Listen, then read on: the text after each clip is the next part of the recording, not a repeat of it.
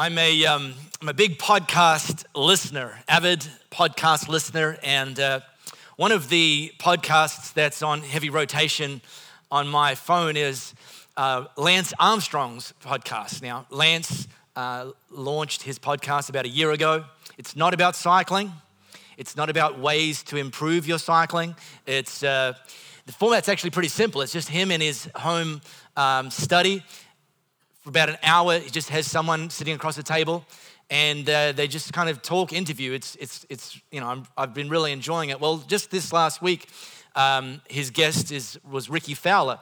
Now, Rickie Fowler is a 28-year-old golfer out of America, and he's currently ranked number 9 in the world, which is pretty impressive to be in the top 10 in such a competitive global sport. And they were just talking about life as a pro golfer and so on and so forth. And one of the things that Rickie Fowler mentioned during this interview is that at the end of a round of golf, at the end of the 18 holes, you will not find him at the 19th hole, which is what most weekend hackers will do. They'll finish their round of golf, then they'll go and grab a beer in the clubhouse. Not the professionals. He said, in fact, when I finish a round of golf, I will then go to the practice range and to the practice green and work on the fundamentals.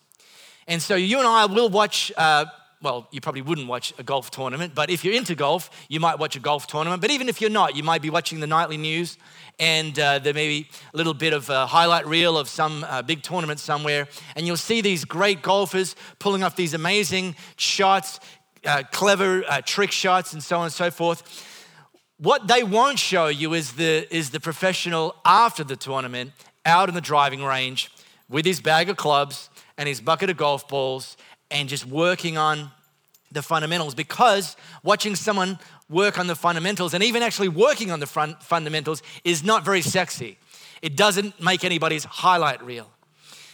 And the reason I say that is to very much compare that with the series that we're currently in called Address the Mess. This is the 3rd episode of that series. And this series, it's not very sexy.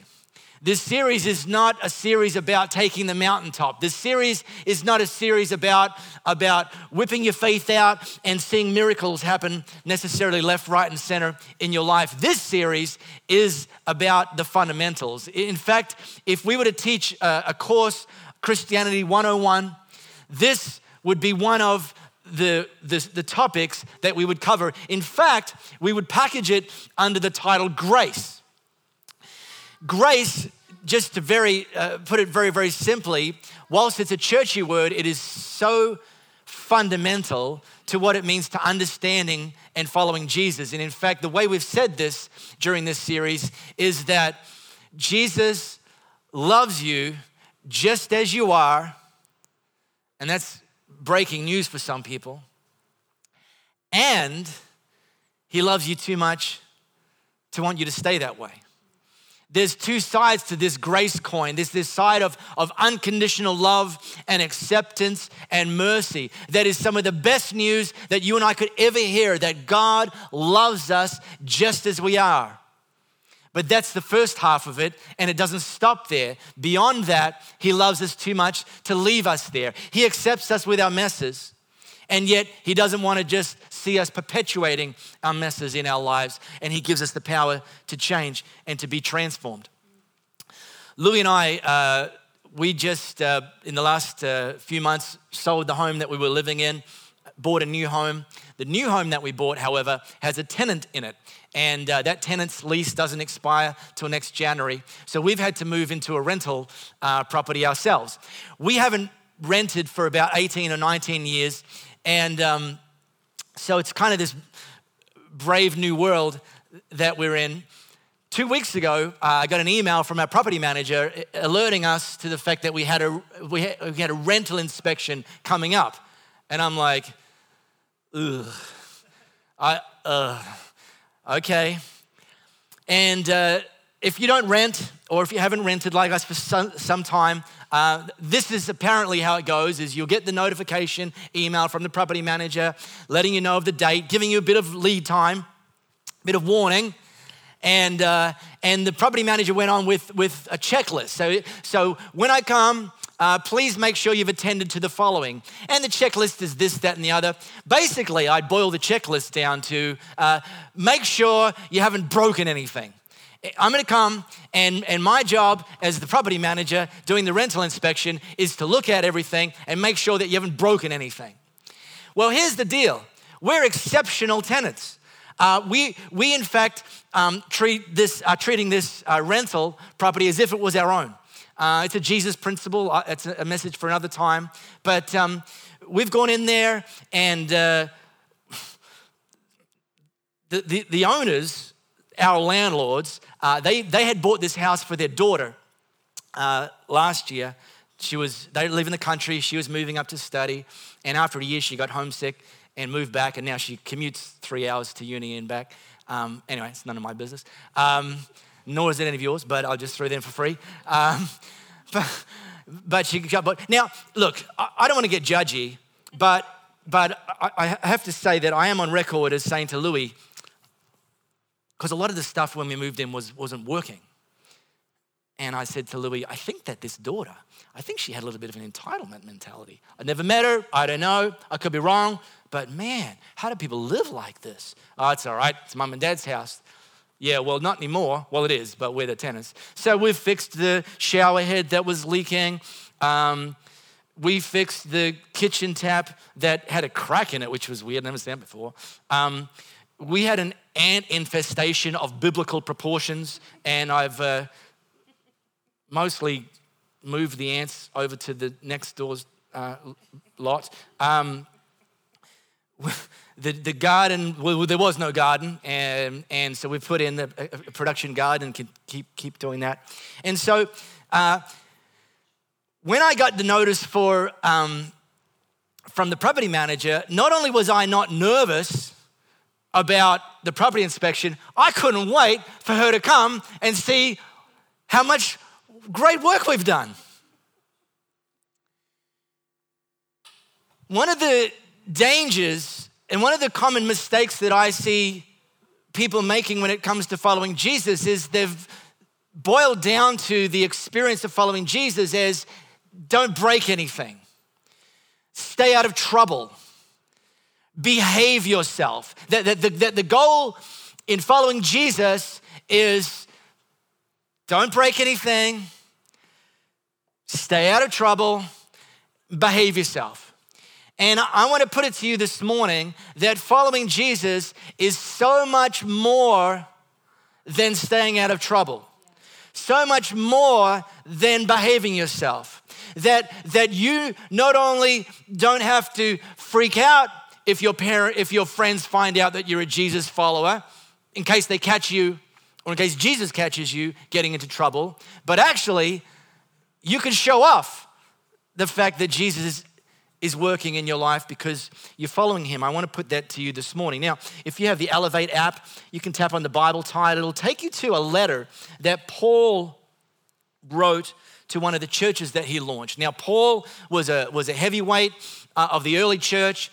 He would go around launching churches in prominent cities in the known world, and he would launch the church, get it going. He would identify some young leaders. He would then invest into them and get them to a place where they could take the church on, and then he would leave town and go and launch another church, and he kept on launching churches. So one of the churches he launched is in a place called Philippi, which is in Greece, and he launched that, and 10 years later, one of the ways he would keep in touch with the churches is he would write letters.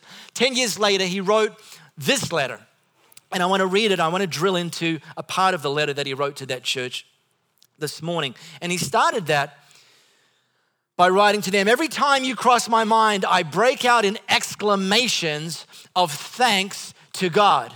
You know you're living a blessed life when the people in your world cause you to break out in exclamations to God, that you're thankful for the people in your life. You're thankful for the people that God's put in your life. Each exclamation is a trigger to prayer. And I find myself praying for you with a glad heart. I'm so pleased you've continued on in this with us, believing and proclaiming God's message from the day you heard it right up to the present. Now, this is actually not in my message, and it's not actually what I want to talk about this morning, but I couldn't skip past this without reading it to you, because I want to say to you, every single one of you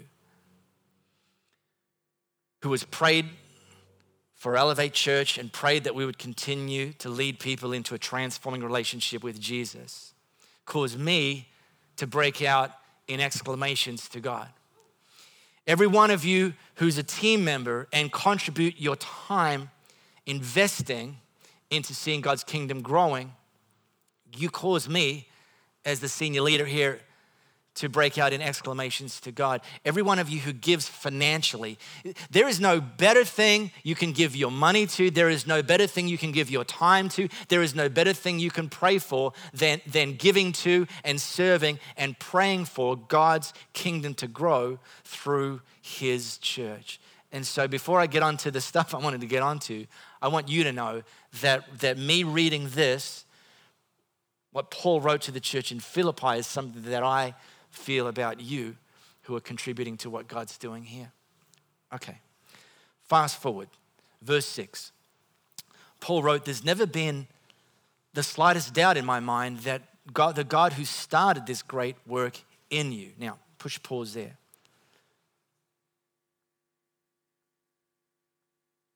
It's critical that you understand that when you decided to start following Jesus, he started something in you. And by the way, if you've never made a decision to start following Jesus, we're going to give you an opportunity to make that decision this morning in about 18 minutes and 21 seconds. Don't look at the clock.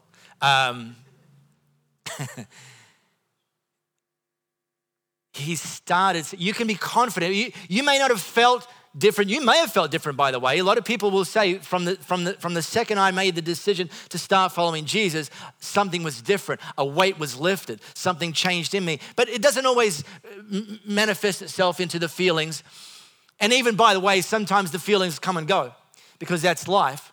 But be confident that when you started following Jesus, he started something in you. He started transforming you. He started maturing you. It's a process and it'll take time. And here's why I say, and I said this at the beginning of this series 2 weeks ago, we both need to make a first time decision to start following Jesus. I made that decision when I was 24.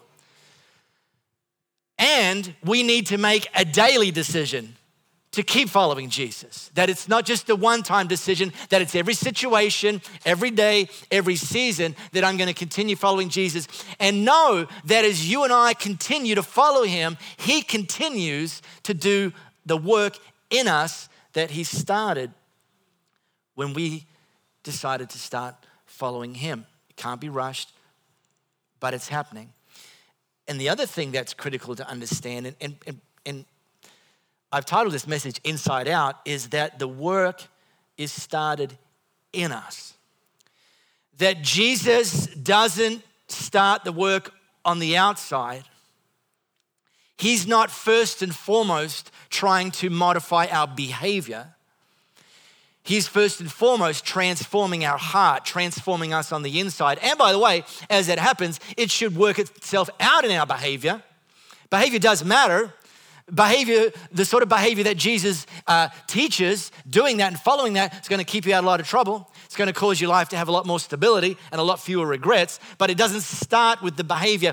And not only doesn't it start with the behavior, we need to be very clear that Jesus doesn't expect us to improve our behavior before we get to approach him. That in fact, we come to him with our messes on full display, and that's okay because he accepts us just where we are. But his starting point for transformation is on the inside, not on the outside. There's never been the slightest doubt in my mind that the God who started this great work in you would keep it at it and bring it to a flourishing finish on the very day that Christ returns. Would keep at it and bring it to a flourishing finish on the very day Christ Jesus appears. About a year ago, Channel 94 launched on Freeview. or on TV, I don't know what they call it, TV. On TV. Channel 94 launch, it's called 9 Life. And Louis and I, on the debut of that channel, it was a Saturday evening, we decided we were going to watch some of the shows. Fixer Upper, Texas Flip and Move, Flip or Flop, Flip the Bird, I don't know, just all these kind of improvement shows. And they're an hour long, and we just keep watching them. And we watch one, and then we watch the next one, and then we watch the next one. And I got to bed early. Well, I mean early by like grown-up standards, and even early by fat cat standards some nights. And it was getting pretty late, and I went to bed, and Louis stayed up watching more shows on 9 Life. And the next morning, I said, so how'd you go? What time, how many more shows did you watch? And Louis said, I'll never forget, OMG, 9 Life has stolen my life. We love those shows. But here's the thing. Picture this. If you've ever watched that or on, I think the Food Network, they have like Restaurant Impossible and those sorts of things. They show you the first 5 minutes of just how bad things are. They'll show you how bad the property is, how bad condition it is, how bad the restaurant it is. It's a 60-minute show, and you watch the first 5 minutes and you get sucked in. Well, we do. Can you imagine how frustrating it would be if they only showed you the first 30 minutes of the 60-minute show? That you would never get to see when the house became move-in ready. You would never get to see when the restaurant got up to full snuff. You'd never get to see when the house went on the market and they flipped it for a profit, because it's a 60-minute show, but they only show 30 minutes of it. They never take it through to completion. Well, here's the promise that Paul's reminding you and I, that not only does Jesus start a work in us, but if you and I commit to continue to follow him, we can be confident that he will complete the work in us. He'll run the show for the full 60 minutes. We'll get to see the full transformation when either he comes or we go, whichever comes first. That we don't have to freak out that it's never going to finish, that it's never going to be completed. We can be confident that this lifelong process is going to work out in our lives. And then Paul says, so this is my prayer. He said to them how great they are. He's told them, guys, girls, you can be confident that God not only started a work in you, he's going to finish the work in you. And so this is my prayer. Here's what I'm praying for you. Here's when I think about you, when I pray for you, here's what I pray. Question. When you pray, what do you pray for? When you pray for you or when you pray for anything, what do you pray for? Help me find my car keys. God. Help me pass the exam. Help the boss like my presentation. Help me get to work on time. Help me find a parking spot. These are okay prayers. They're not unimportant. But I want to put it to you this morning that whilst they are not unimportant, they are underimportant compared to what we can be praying for, compared to where we can aim our prayers, compared to the size and the scope and the trajectory and the altitude of what our prayers can be about. And Paul gives us some clues as to where we can angle our prayers based on what he was praying for the church in Philippi. This is my prayer, that your love will flourish and that you'll not only love much, but well. Paul's not praying that they would be better rule keepers, that they wouldn't break stuff, that they would stay out of trouble. I pray that I don't have to visit you in jail. I pray that when you meet Jesus and he goes through the checklist like a property manager, that you won't get evicted. He's not praying that for them. He's praying prayers that go way, way, way, way, way above that, are far more important and far more magnificent. That your love will flourish, and that that you will not only love much, but love well. That your love will grow in quantity and quality. One of the very real pieces of evidence that this work that God's doing in you is actually gaining traction, that you and I are actually growing, is our demonstrated ability to love much and to love well, to be better and bigger lovers of people than we were yesterday, last week, last month, last year. When our prayers are not just about us, when our goals are not just about us, when our desires are not just about us, but when we are not only angling the trajectory of our prayers towards other people, but we're angling the trajectory of our lives towards other people, that we've got an increased capacity, an increased love in our hearts that sees us reorient the way we spend our money, the way we give our money, the way we allocate our time, the priorities that we put into our week, that those become quantifiable demonstrations of whether you and I are allowing God to continue to do this work in us. That you and I are continuing to follow Him every day, not just a decision that you made when you were 24 or 14 or 45. That you and I would have an increased capacity to be lovers of people, not keepers of rules. Learn to love appropriately. You need to use your head and test your feelings so your love is sincere and intelligent, not sentimental gush. Real simple. Let me break it down. Don't let your love just be something related to your thoughts. Oh, I have loving thoughts about people. Well, do they know that? Because if they don't, it's kind of like you're leaving the change on the table. I have loving feelings towards people. I'm not talking like boy-girl thing. I'm talking like, love towards people. Well, how's that actually translating into your life, into your priorities, into your words, into your actions? That it's not just feeling sentimental gush, that you're not just a walking Hallmark card, but that the people in your world, the people that God has strategically placed for you to influence, they notice something different about you and I. They notice that we love much and we love well, and that our love is increasing because of the way our lives are changing.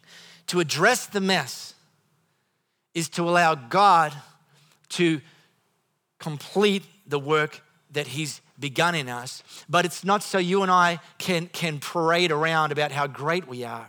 It's about you and I becoming better fathers, better mothers, better friends, better spouses, better kids. That better isn't defined by breaking less rules. Better is defined by loving much and loving well and loving more. And so real simply, in the 6 minutes and 19 seconds I have left, which will be a new 2017 record if I finish speaking before that clock gets to zero, because when it gets to zero, it then turns red and starts counting up. Flames appear and it gets all weird from up here. So we're trying to avoid that this morning. Let me give you a little bit of takeaway homework. And it's takeaway homework that you don't need any special tools. You don't need a degree in Bible. Speak English, Mark. It's your first language. This is something you can even do. I mean, if you take something to take away that you can do, even if you've only been following Jesus for 3 seconds, and it's to pray this prayer. Real simple. By the way, this slide that's about to come up. Next one, please, Anna. Sorry, skip that one. The formatting's off. I shouldn't have pointed that out, but I couldn't help myself. Yeah, I know, it's hard to look at. So let me read my notes. I can't look at the slide.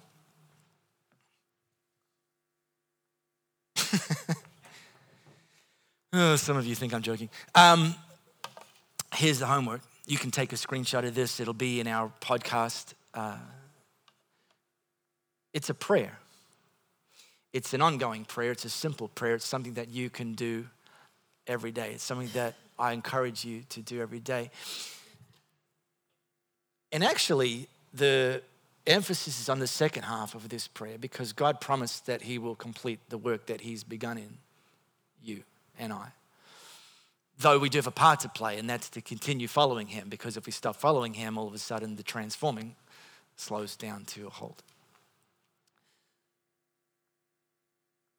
Second half of that prayer, help me to love much and love well. Yes, still pray for finding your car keys or your phone. Still pray for parking spots. Still pray for your boss to like you. Still pray for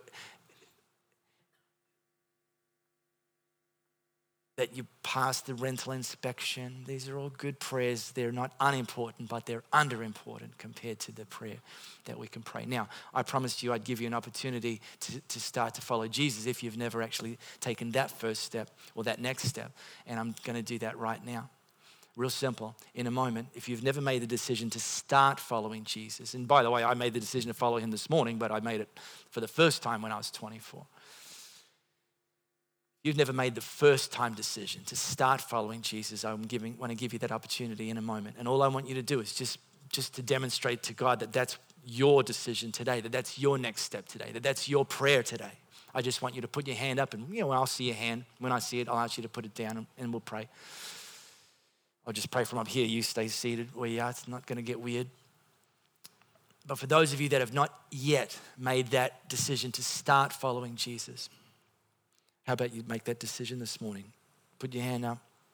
You say, God, that's me. That's the decision I'm making this morning. When I see a hand, you put it down. I'll pray for you from up here. We don't want to miss anybody this morning.